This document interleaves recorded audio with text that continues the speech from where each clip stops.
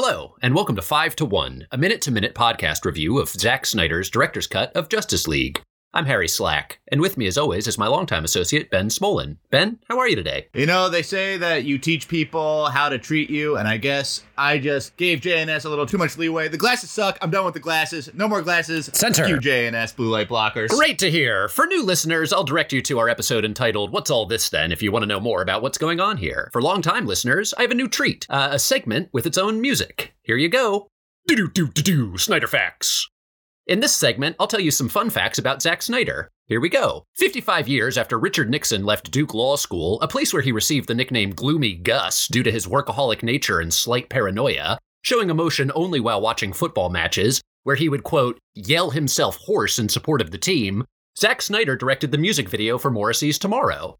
This Snyder fact is courtesy of IMDb and Robert Dallek's Nixon and Kissinger Partners in Power. Do-do-do-do-do, Snyder Facts. With that out of the way, Ben and I have just watched minute 21 of the Mr. Snyder cut of Justice League, which is not the film's true title, but rather a lighthearted moniker that we use to save some time here and there. We will now each have 2.5 minutes to relay our thoughts and impressions to you, the listener. So as not to waste anyone's time, a resource we all have precious little of, will be sticking to the 2.5 minute mark very strictly, so please excuse us if we interrupt each other. Beyond that, the time is yours. Actually, it's mine today. I'll start us off. No, the time is yours. The time is yours. Awesome.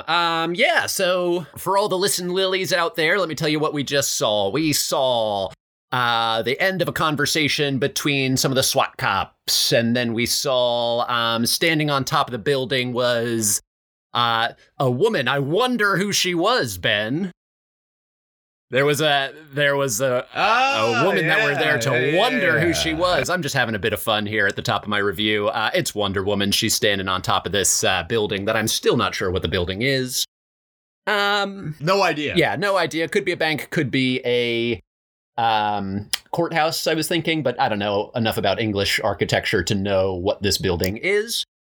And then we see the bad guy, the cold customer from our last minute. Setting up something that looks like an explosive device. Luckily, he sets the timer, I think, for 1 minute because, this is a film best viewed 1 minute at a time. And he says the line, "Down with the modern world and back to the dark ages," he says. And Ben, I'm glad you wrote that down because I wrote that down directly. Continue. Yeah, continue. Ben, I was my thought on this was this guy. I think his motivation is he's tired of his son leaving the lights on, and he's got to pay those electricity bills every month. Your guess. That's my thing. I'm thinking that's his motivation. He's sick of those electricity bills every month. I wish I had more to say, but your guess literally is as good as mine. Yeah. And then the minute ends with lasso, the lasso of truth. We all know it's the lasso of truth, just lassoing a guy up. So that brings me to a concern that we've said before, and I'm going to say it again now, which is that there's zero continuity in this film. Uh-huh. So first we have, in this minute alone, we have Wonder Woman standing on top of the building. Yeah. And then at the end of this minute, she had to have gotten into the building somehow. Presumably there's roof access because she seems to be lassoing from the top of the ceiling. But again, we are just jumping time and space at very irregular intervals in this movie. Yeah. So it's hard, again, to get your foot on the ground at all. And so that's still happening. That's pretty much everything that I have for this minute by way of describing it. Lucky you, because I'm going to have to cut you off right there. Oh, great. Perfect. So I'll circle back, but I just want to address something that you said. I think the lack of continuity in the movie so far is actually one of its best features. Because, okay, tell me more. When there is continuity, right, that's when we have Bruce Wayne for a prolonged period of time wandering the Icelandic glaciers, or the Icelandic girl sniffing the sweater. And I'd much rather... That's true. Watching Bruce Wayne walk is the longest we have spent in one sort of location in one time. I would so much rather things not make sense than things make sense and be so explicitly awful. Mm-hmm.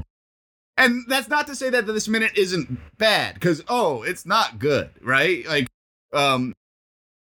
It's a Wonder Woman setup. The suitcase was a bomb. We've got an anonymous film. And I want to touch on the down with the modern world, back to the dark ages. Yes, please, go ahead. Because motivation, maybe it is the electric, I don't know what the motivation is. Frankly, I don't care what the motivation is. But it's just like... Probably the electricity bill every month, right? His son leaves the lights on and then leaves the room. Who's paying? The electricity doesn't grow on trees, Ben. You gotta turn the lights off. Fact, please don't interrupt my 2.5 minutes. So, like, for me, that's just, like, the laziest villain writing ever, right? It's like, it's basically they're going, oh, we need to... This is a villain that will exist for 3 minutes of the movie, hopefully. And it's just like, we need to give this guy a point of view, a motivation. Center. Well, what if he hates the modern world?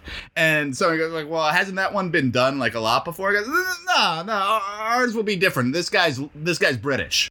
And like that felt like that was enough for them. I hate it. Sure. But I guess, so what the sequence is doing is trying to show what Wonder Woman is doing, right? Like I assume Bruce Wayne's gonna, like she's gonna save the day and then Bruce Wayne's gonna come and try to recruit her. And it's like almost like this is what she's up to when Aquaman was doing his thing, that's what he's up to. But there's a lack of parallelism there because we don't see Aquaman actually taking care of that Icelandic village. We just open on Bruce Wayne trying to recruit him. But here we're seeing Wonder Woman do Wonder Woman things. And actually that made me want to see. I would have been interested to see Aquaman as almost like a mythical mayor of that town. Like I think that would be more interesting to see than Wonder Woman stopping this posh idiot who's mad at his son for leaving the lights on. You know, like those electricity bills at the end of every month. Anyway, Harry, Ben, that's your time. I'm so sorry. Okay. I wasn't looking. That's all the time we have for our reviews today. If you enjoy this podcast, please take the time to subscribe, rate, review, or otherwise support this project. If you're looking for a way to enhance this podcast experience, feel free to watch along with us if you want.